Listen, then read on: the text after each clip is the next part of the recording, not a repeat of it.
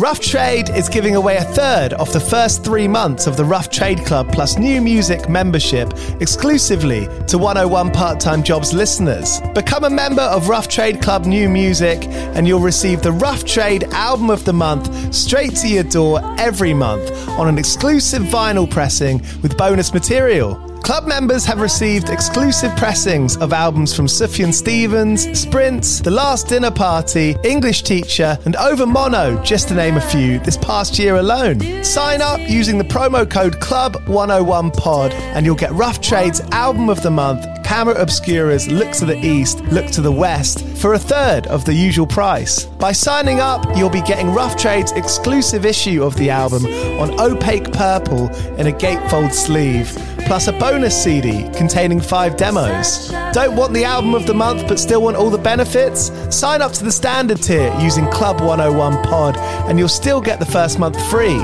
You'll also get free shipping on all orders, 10% off at the bar and on secondhand vinyl in store, and exclusive access to sold out Rough Trade events. So don't hang around. Head to roughtrade.com/club and sign up with the code CLUB101POD. That's CLUB101POD and claim money off Rough Trade's Album of the Month today. This offer is for UK residents only.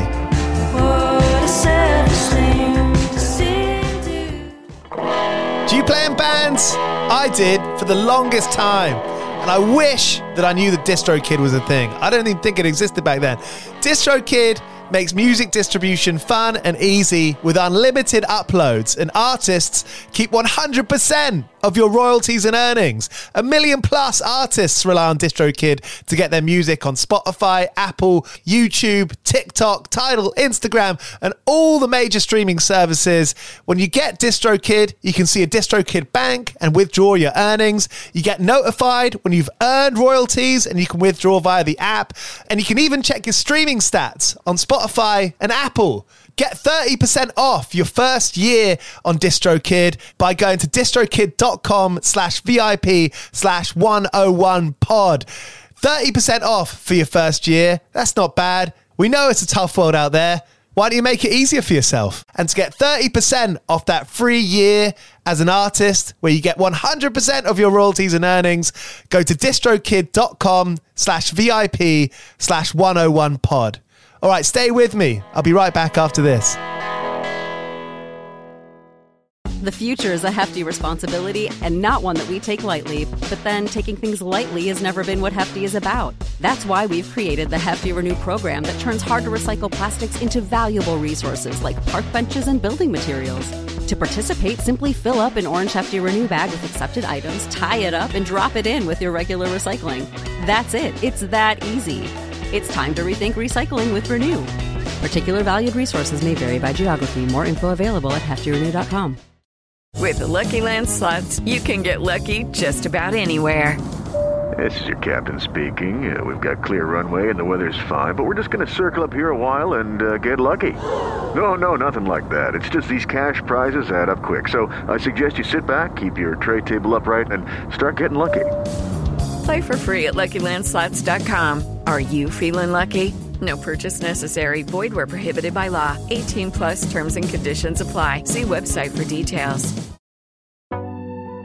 All right, and welcome along to 101 Part-Time Jobs, the podcast where I speak to artists about the jobs that they've done. Turns out a lot of artists have had a lot of juxtaposing jobs. We're on episode 86 here. I've had dentists, dancers for Spinal Tap, someone who names things for a living. It actually doesn't really end. And without spoiling anything, I've got to say Adam and Sam from Heights, the duo that I've got on the show today, have actually got some of the best jobs I've had on the show so far. And certainly one of the most interesting and kind of eye-opening in a far more sobering sense. We had a great chat a couple of months ago. They're two really personable, funny, nice guys, and I'm glad that we got to chat. Their new single, Bad Tattoo, comes out this Friday. That's the 22nd of January, so go and listen to that when it's out. Thank you for listening. As always, some housework to do, which includes telling your friends that this podcast exists. You got to tell one friend. That's the rule. If you listen to this podcast, then you have to tell one friend. And I know if you don't, I've got that set up. So go ahead and text that friend of yours. Tell them there's 86 episodes of 101 Part-Time Jobs with some of your favourite bands telling stories that you otherwise wouldn't have known. And then there's some bands here to discover as well. Cheers to Signature Brew. They're the official beer of 101 Part-Time Jobs.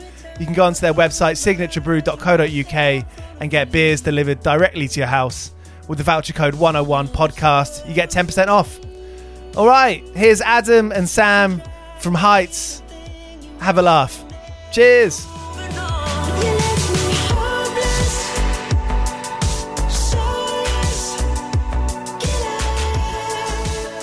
I mean, these podcasts, I mean, they started off in my experience playing in like punk rock bands. Like I just found it fascinating what people did between tours. And so that's how it started. But it's now just kind of like a general conversation about, you know, your life in music in general. And like the single that you guys have just put out in the press release, which I have downloaded and read, it talks about how, you know, how you've got quite contrasting characters. And from what I believe, that is exactly the same with your jobs. Is that right? Yeah, I'd say so. I mean, even now that we're in the band, the jobs that we do are quite different, and like because being in a band is more than just like writing the songs. It's like, you know, especially now that we're like signed and stuff, it's like all the press stuff and everything else, and even in the room, like we do very different jobs. I talk loads and like do a lot of the kind of like ice breaking and say a million things, and then Sam will just hit it with one thing at the end that just makes everyone laugh. And like I think like those contrasting kind of like we both are quite different at the same job, even though we do the same job right now. Like we both do it quite differently. But yeah, I mean, we both had a history before we went full time with the music. We both had a history with bar work, and I worked for a while when I moved to London to try and be a singer songwriter. I worked in a Brewdog bar, which is like a craft beer bar. So I had to pretend to be interested in beer. And then when we moved, pretend to be interested in the art of beer and the craft of hops. Yeah, I know, it's so interesting. But then when we moved to Dundee and I went full time in music, Sam, I kind of put in a good word. You know, I helped him out. Adam got me my job. It was Adam that got me my job. Single-handedly, just said, "Yo, guys, like, nothing to do with me. Nothing." No. and then I took the baton, the craft beer baton, and I just ran with it, man. Yeah. I became a crafty genius. Yeah. Brewdog's from Scotland, isn't it? It is, yeah. It's from Fraserburgh. Yeah, just outside Aberdeen. Okay. So yeah. And they're a really, really cool company. They're so good to their employees, and the owners like come into the bars, which is quite a nervous thing because obviously, like, as someone who, I mean, I like drinking beer for sure, but a lot of the people that were there were like experts on like Sam said, hops and the crafting of it, and I wasn't really like that. I just kind of needed a job to like tide me over. And the owner would come in and be like, test you and shit. Yeah, like, it's intimidating. Oh, wow. Yeah. And he is actually quite intimidating person. Yeah, because he's really smart and knows his stuff. So I think there's two owners, but one in particular would come in all the time. Yeah. Was there that kind of impression from them that this was going to be your career? Because a lot of people are doing that for careers now. Yeah. There's definitely like an encouragement for you to stay in the whole craft beer realm. Like all of it was, there were like promotional schemes and like, I don't know, you got promoted on the basis of your like beer knowledge, which is done through a thing called like ciceroning, or like it's called cicerone, and it's just basically like beer sommelier, isn't it? Beer sommelier, exactly. And neither me or Adam had the guts, the chutzpah, or like the arseness. No, exactly. With it. Basically, I'm not doing homework for a bar job, man. Yeah. Like that's fun. Well, this is it, right? Yeah. You can't pretend to like, come on. No. Yeah. No. But the thing is, everyone wants those as bar jobs because they're the best ones because they pay you well, and like I said, a lot of people make a full career out of it, which is really cool, and you get a weird mix of people who are clearly there just for a bar job and people that like really take it seriously. So, did you kind of have to lie and sort of did you talk about the music stuff? Well, yeah, but I'd say the lying is just fundamental in that kind of the world. It's the same with being a musician or being in the music world is the same in this respect in the craft beer world. You just half of it's bullshit. Yeah, like 100%. Yeah, I remember my first when I like had the interview, and the guy was asking me what my favorite beer was and stuff, and I like had no clue, and I'd lied. I'd said like, yeah, I've worked in like restaurants and bars before, and he was like, oh, can I have like some references? And I was like, oh no, it's shut down. And like they don't really do that anymore, but I can see if I can get a text. And he was like, okay, well, why don't you do like a day here and see if it works? And I remember like the assistant manager was on to me. He knew that I was talking bullshit, so he came and like ordered the hardest thing and like had me do a bunch of shit to basically see if I was real. And I managed to, by the like skin of my teeth, scrape through it. And then right at the end, he asked for his receipt, and I pulled it out of the machine the wrong way, and the receipt thing flew all the way down the bar. And he just looked at me like, "You're a fucking prick." I knew I'd get you. I was like, "Fuck off." So I managed to keep it for like a year, but yeah, there was a lot of lying went into that job. I think they sussed me out about a month in, but at that point they trained me and shit, so they were like, "Fuck it." get the pity vote. Yeah, exactly.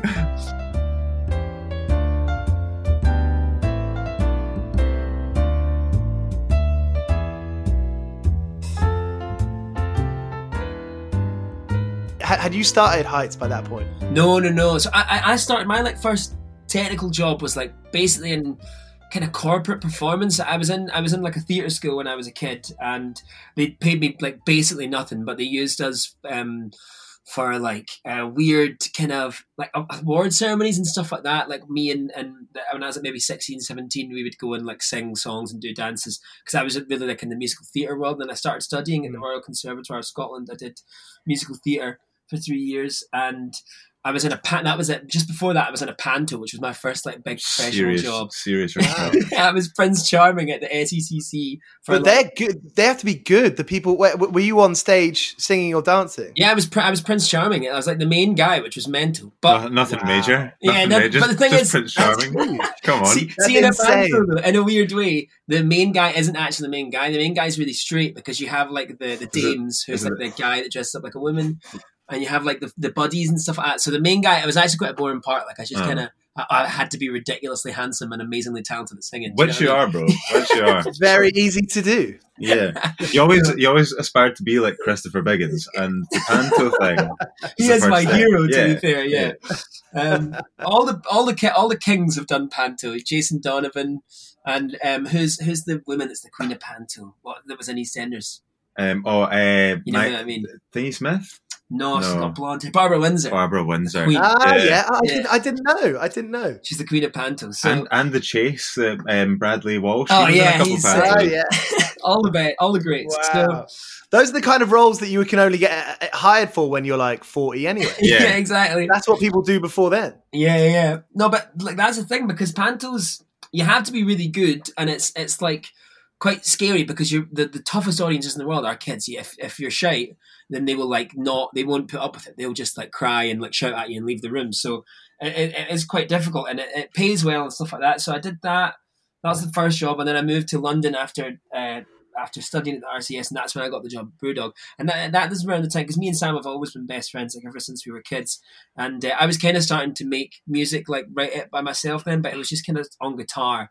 And so I got the bar job in London to kind of try and like give me some money to be able to afford living there. I was living with my brother on his couch, so I didn't need to really pay that much rent, but it was still just so expensive living there. It was ridiculous. So I was working in the bar, and I ended up working in the bar so much that I couldn't actually do gigs. And the gigs that I did, like trying to be a singer-songwriter in London. In Glasgow, it was like a little bit easier, because you get gigs and people will be like, oh, I know what this is. In London, you're one of like 7 million people that are trying to do that, you know? So yeah. And there is something that goes, I mean, obviously, like any musician, if they care to admit it or not, you need to have a little bit of an ego to go through with that. Yeah. And you can't help but feel like a tiny little fish in a massive pond down in London trying to break. Yeah. The ego took such a batter, and like when I got into that course, I was like, I'm like you say, your ego inflates, because you're like, so many people try to do this and I do it, and then you go down and it's like no one gives a shit. So I ended up I think confidence is such a big thing in performing as well. 100%. Like it's pretty, and my point being is like it's kind of hard to be confident when you feel so minuscule.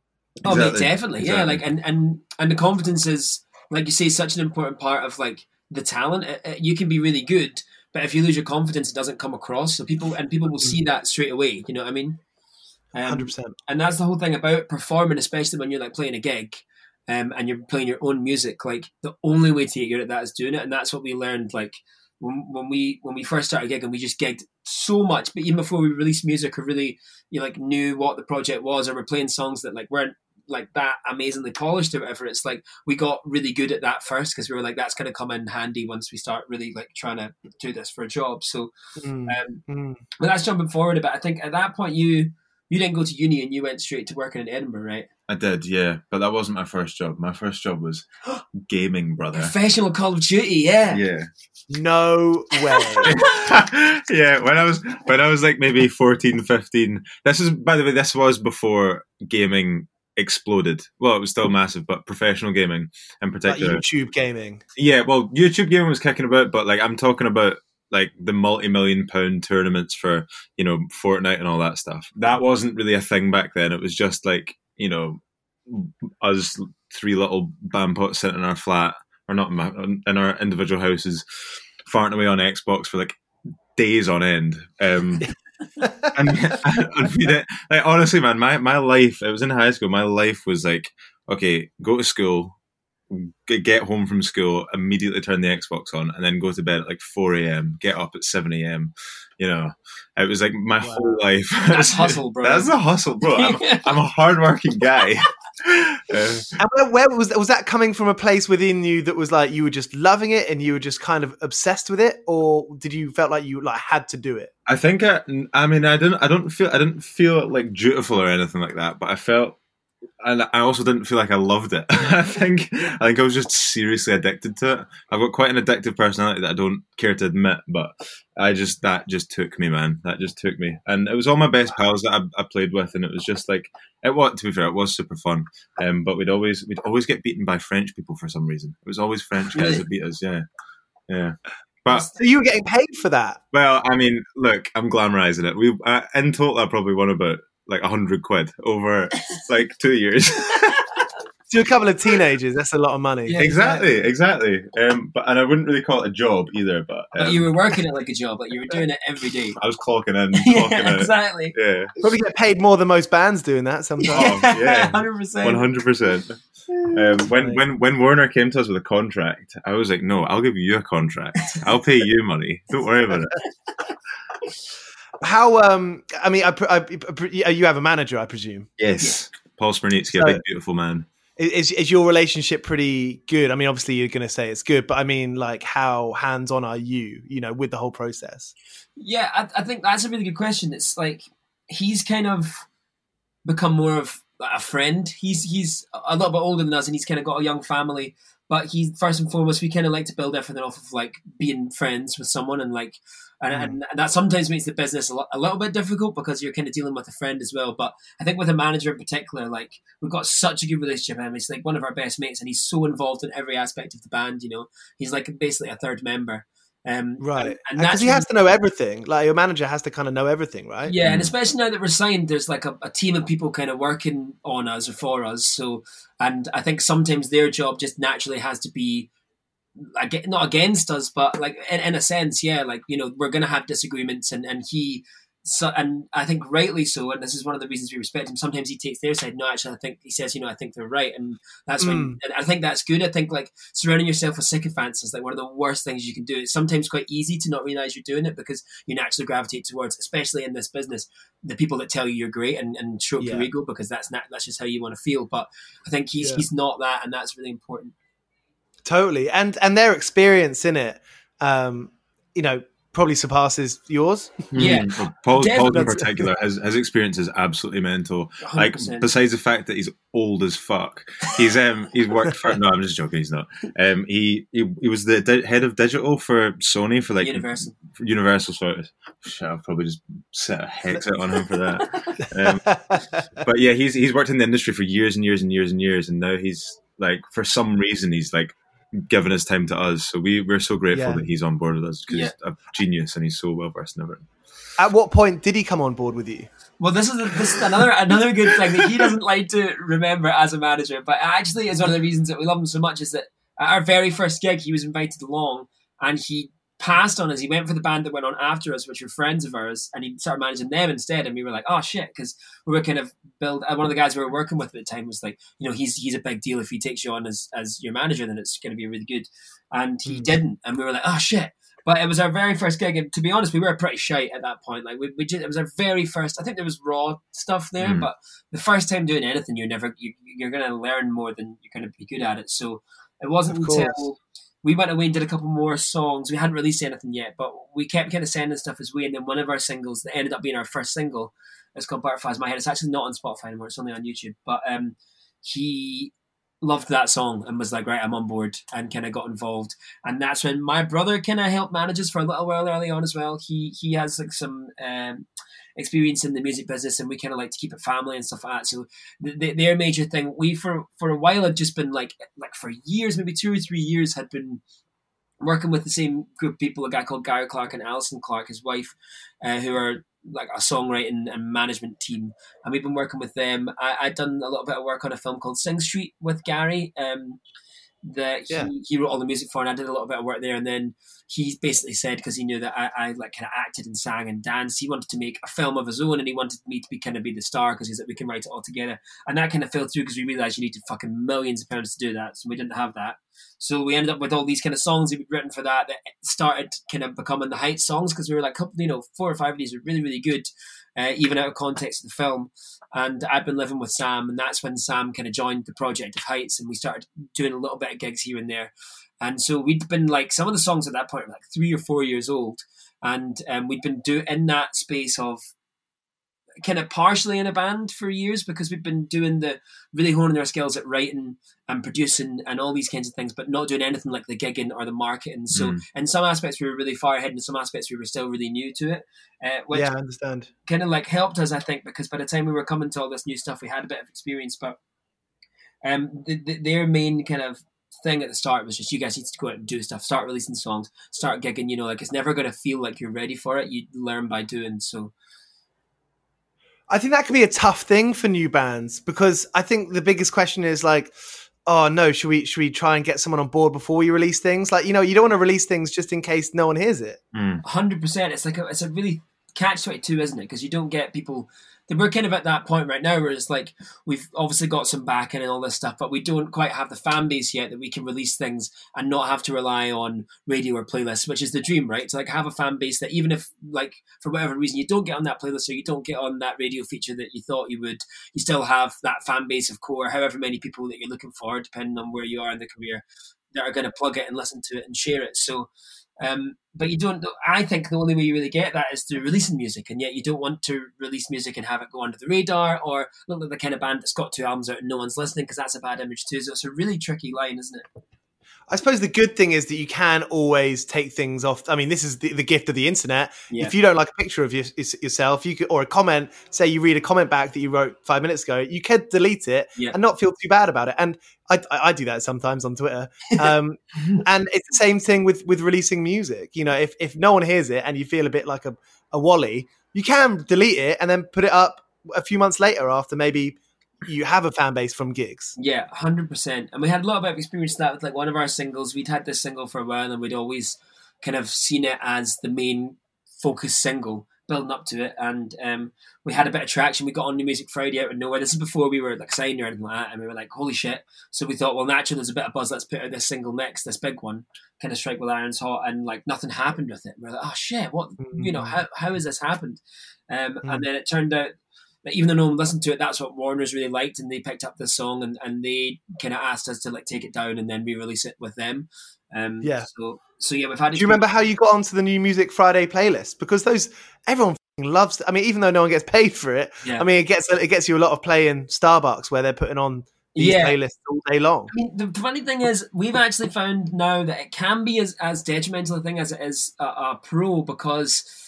Like, if the thing is, if you get on it too quick and people don't know who you are, and the type of song isn't the kind of thing that people will just naturally vibe to, people tend to skip it quite a lot. And if it gets a high skip rate, that's something that's really hard to repitch to Spotify. If you come back, does that come into the stats? They get the stats.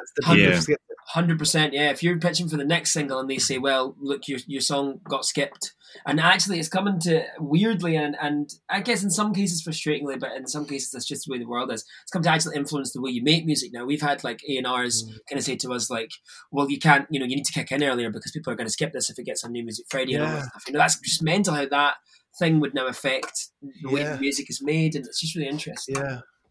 I suppose from your artistic point of view, you're going to have to like, I don't know, make some compromises, but then in doing you're going to have to like try and sneak some into the radar, you know, infiltrate the system. Yeah, 100%, man. And picking your battles is the most important thing too, you know, because like if you give them, if you compromise in the little things and you do 4 or 5 of those and then you find a big one that you actually are going to in the future regret, you need to be able to go, look, I'm really sorry, but I am willing to compromise, look at all the evidence, but this one is a no, you know. And I think it's a classic kind of thing, right? When it's like we're a pop band, but we're definitely more interested in making art than money and having acclaim rather than like fame. That's our thing. But then Warner's comes along, and of course they want numbers and they want success. So it's that classic thing of, I think they would just want us always to be a little bit more commercial than we are. We would always going to be focusing on the art, and it's just about compromise and trying to find the middle ground. Absolutely. Yeah, I completely understand. And coming from your background in Panto, you know, when you were making money doing that was your career. Did that put you on a kind of level where you were like, okay, you know, I want to go up, but in order to do that, I have to move down to London and then get maybe a bar job and then kind of work your up way another avenue? Do you think you had a bit more of a business mindset of it? Well, I think, to be honest, that mostly came down to, first of all, I would probably call it like a rebel. Other people call it a hipster. I don't like to do what anyone else is doing. So when I graduated with my degree and everyone was getting agents and going to London and trying to be musical theatre performers and getting all kinds of shows and stuff, and some of them were doing really well, most of people, even though it was a really prestigious school and stuff like that, most of the people that were 2 or 3 years above us had gone on to like mass unemployment because that's just the way it is. And I looked at that and was like, I don't really want to do that. But if I'm going to be an artist, I'm probably going to be pretty unemployed in it, even if it goes amazingly well. But my whole thing was I want to do that, write my own songs. I didn't really, I loved, you know, the stuff that I got to do, but my whole thing was I just want to write the music myself, and I was getting really into that. So when I moved to London, it was more like, well, at least I'm going to be singing my own songs. It's going to be a step down from like making money, but I'll find another way to do it, you know. And so that's kind of what it was. But after that year in London, I was really like disenfranchised with like wanting to do it, or even like picking up the guitar or playing a gig. Like it just seemed like something I didn't want to do anymore because it had so many negative experiences with it. So when Gary Clark had the kind of pitch to say, look, come on to Dundee and let's do this full time, that was like a dream come true. And it really was. Like, he is a genius, like an old school master at writing and producing. And I learned so much from him, and even just being like under his wing in that way. Plus I got to live with Sam for the first time, and Sam, I think, it had a similar experience, like done a job for a number of years and then kind of realized that it was slowly kind of messing him up and wanted to take a breath of fresh air. I was going to ask Sam, what were you doing in those kinds of middle grounds, you know, those years after school? Well, I mean, obviously I was a little bit different to Adam. He was kind of counting on not seeing very much financial success out of the arts and all that, but I got a taste of money early with my gaming thing, right? I got in there early, and I loved the smell of it. I loved the taste of it. I didn't want to let go of that. No. But seriously, my entry into music was actually quite indirect. I wasn't actually like, I'm not trained in any instruments, and I've always had a passion for music, but I've never actually like practiced it or anything. Obviously, I have now, but when I was younger, my first job out of school was working in clubs, which slowly moved into like promoting and like all this like taking care of DJs and stuff like that. So all during that, I was like surrounded by really amazing mental, like off the wall people. And I thought you were going to say amazing off the wall drugs. Well, look, I'm not saying that isn't what either. Yeah. That wasn't like. No, I'm joking. I've never done drugs in my life. I don't know if you've never tried them, but I've heard the shit. Yeah, they're probably shit. So I was doing that, man. But it was, I think the first moment I like really realized that I wanted to make my own music was, and I can't say this without sounding like a complete arsehole, but I was sitting there listening to these guys play their tunes, and my head was going like, well, what if it went this way, or what if it did that, or like I'd be singing like little melodies on top of it. So I eventually talked to one of my pals who was DJing, and I asked him, like, I got information from him, how do I start making music, and he showed me, and I started producing tunes, and after that I just fell in love with it. I moved home for a couple months and just like sat in my room making tunes like day after day after day after day, and like my dad would be like, can you just like, do you want to talk to us for a wee minute? We're worried about you. I'm like, no, Dad, I'm making beats. Off. That's the gamer spirit re-emerging, bro. Yeah. And then, like, it was quite serendipitous that Adam called me, like, about 2 months moving back to my parents, saying, because first of all, I moved back to my parents because I started to really find it quite tough in Edinburgh. It was all getting quite incestuous and cliquey and shit like that, and I couldn't really be bothered with it. It was kind of driving me a little bit mental. So I moved back, and like right at that point, Adam said, "Look, I've got this thing with Gary. How about we move up to Dundee and live with one another? Because we'd always wanted to live with one another. We said that like when we first met when we were 10, like we need to live with each other, and that was the opportunity there. So we did that, and then Adam was still working with Gary at the time, and I had nothing to do with that. I was just working in the pub, being a beer genius, and he said, like, man, like, what are you doing on your laptop? And I whacked out some beats, and Adam was like, look, you're not just a beery genius. You're a musical genius. You're a musical genius too. No, but that was what it was like. I couldn't, like, the thing that I guess that me and Gary had was like that kind of old school sensibility. What I think I have is like I definitely like a talent in songwriting, but it's quite old school. It's quite like, it's not very cool. And I think because I'm like really into musical theatre, my like complete experience, I mean, that is the least cool art form, isn't it? It's like jazz hands and panto and tap dance. It's like, it's not cutting edge or like cool. Whereas Sam really had an ear to the ground and like what was cool, and always had this kind of weird, like maverick renegade shit going on. So as soon as I heard that, I'm selling you well, haven't I? As soon as I heard what he was doing, I was like, this is the one thing that's missing from the music that me and Gary are making, because right now it's like, it's great, but it just sounds a little bit older than it should be, you know. And as soon as Sam got involved, started helping us kind of make it cool, that's when the thing really like took off.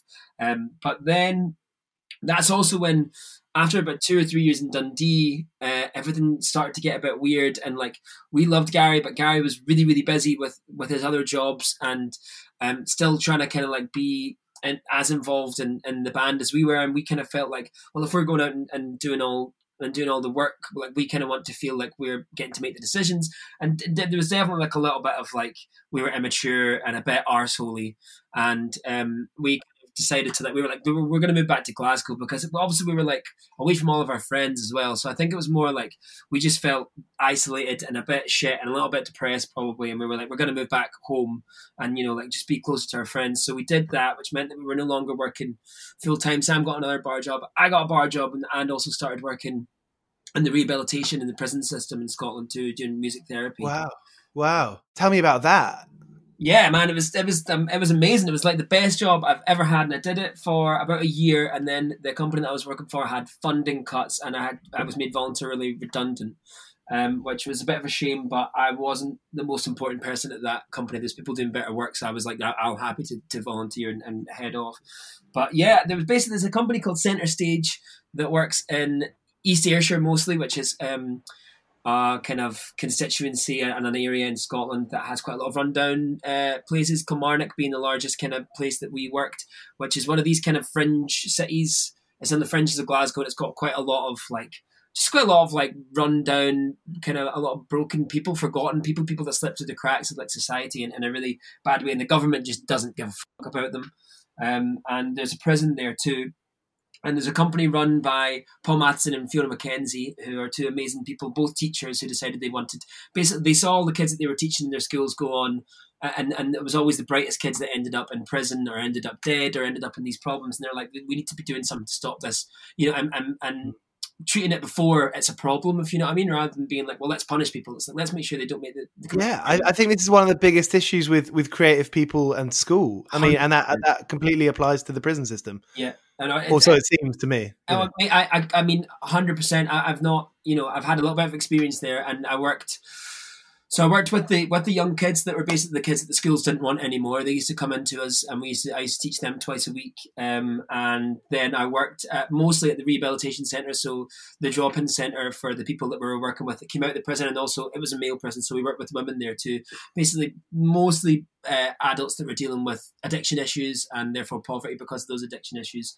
And I worked once a week going into the prison as well, Pro House prison. So I was I ended up doing mostly kind of social work, which I'm not trained for, but the company was just amazing and was like, we'll just, we want people whose hearts are in the right places. And if you come up against any doors, a lot of the times the people who are in the councils and in the positions of power would know how to stop you from doing things, and would be like, when you were trying to get something done, they'd say, well, are you trained for this? Have you got this qualification or whatever? And if you didn't, you had to stop and get someone who did, which really just slows things down. A lot of those systems really are only there to just cover things in yellow tape. It's actually quite really like disgusting. I mean, the company was kicked out of the prison for like a year because we were half in the reoffending rates, and because it's a private prison, they weren't profiting. So and they didn't even try to hide the fact that that was what was happening. They basically said, you're not allowed to come in anymore because you're half in the reoffending rate and people aren't coming back and we're losing money. Wow, which is mental. Oh my, that's... Yeah, and when you see it like in front of you and it's not even hidden, I mean, the only like thing I could compare it to was like when the Black Lives Matter movement happened recently, and then you see all these videos of policemen in America doing what they were doing. It's blatant. It's like they're not even hiding it anymore. It's on everyone's Facebook, and there's just nothing we can do about it because they're in power. It was really weird. Like, I couldn't actually believe. I thought I'd walked into... I'm stunned by that. Yeah, I thought I was in a George Orwell book or something. It was so weird. But so I did that for a year, and yeah, like I said, most of it was social work, but my main focus was on the music therapy. So I was there as the kind of like the music guy. Who a lot of the company was centered around the arts and how the arts could be used as like a way to bring people together. And it started off as like people, adults with developmental disabilities, and I did a little bit of work there, but I kind of got carted off to the side and into the place called Catalyst, which was the company that mostly focused on rehabilitation and addiction issues. And it was so hard to, like, it was really sad, and it was quite hard to come home and enjoy things because I would, I had to make friends, and I wanted to make friends with these people. That's part of the job. And then I just knew that their lives, through no fault of their own, in my opinion, they made some bad decisions, but if you're dealt a bad hand, bad decisions are all you've really got.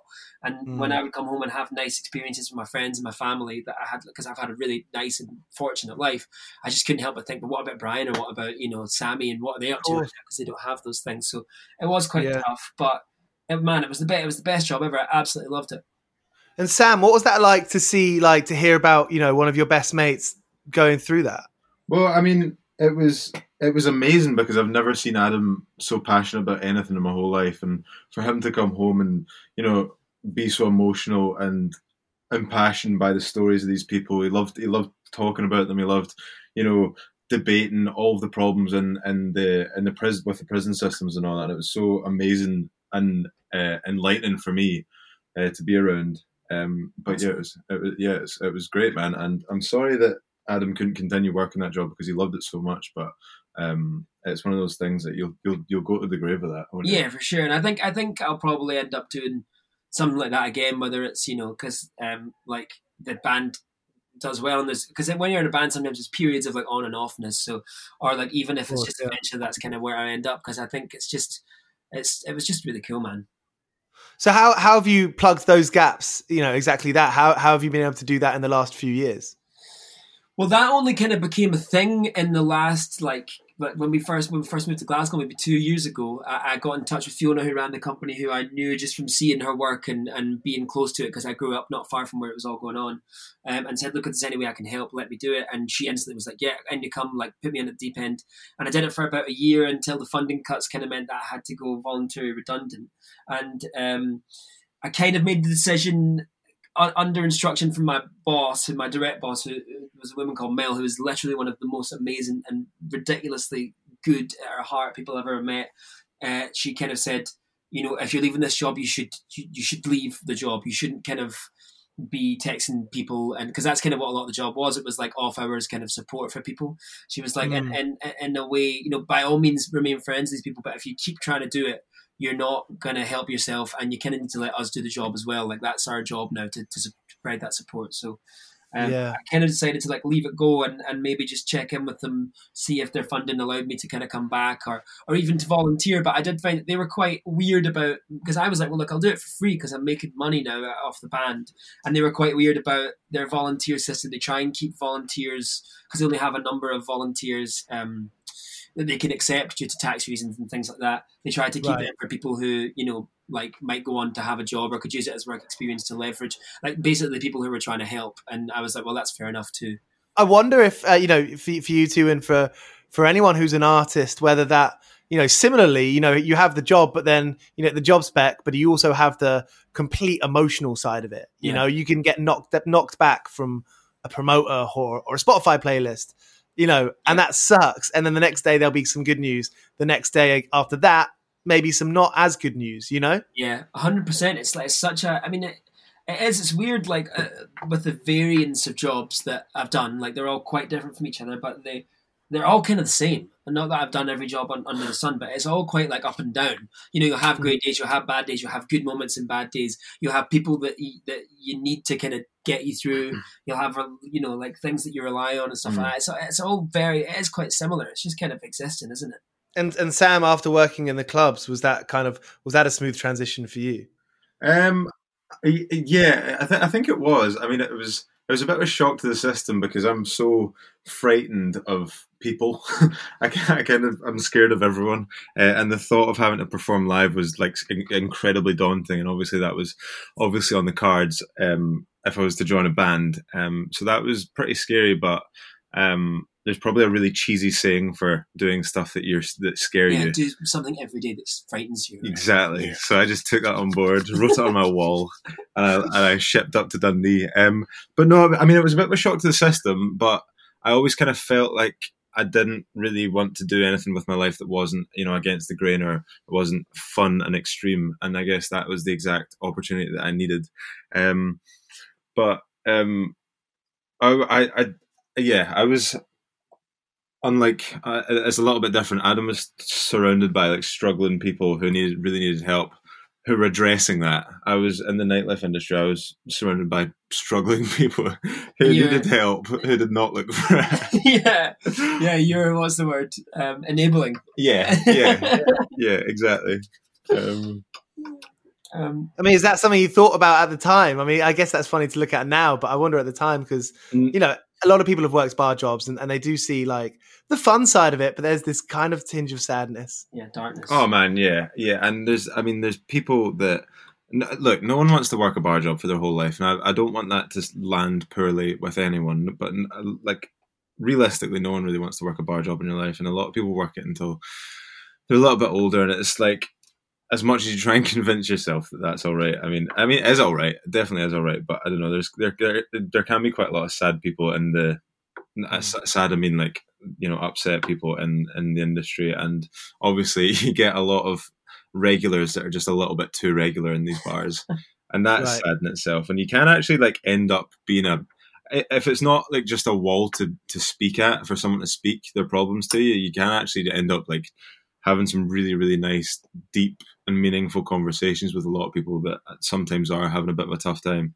And, like sometimes you can offer them a little bit of help, not only by handing them a pint, by having a nice wee chat with them, if you know what I mean. Yeah, I think we should encourage ourselves to do that because it can quite easily come across condescending, but that's not as important as helping your mate. No, I completely agree, man. And I would never want this subject to become condescending because it's a completely serious subject. And yeah, I think that's something that everyone's slowly learning is that it's actually okay to talk about stuff.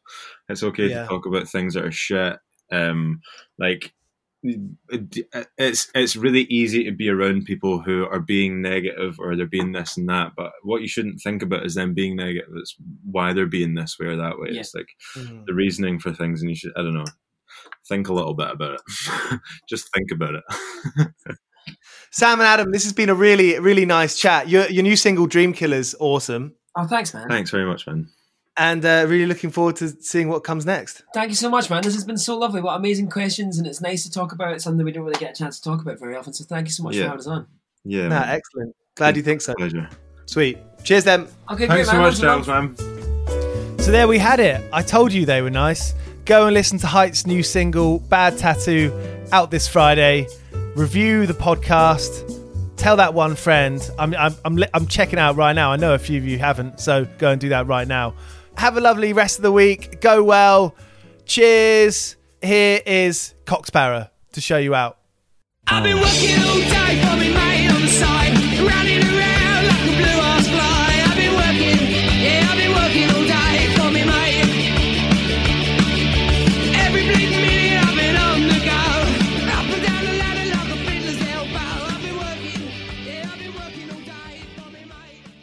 This is a Mighty Moon Media podcast.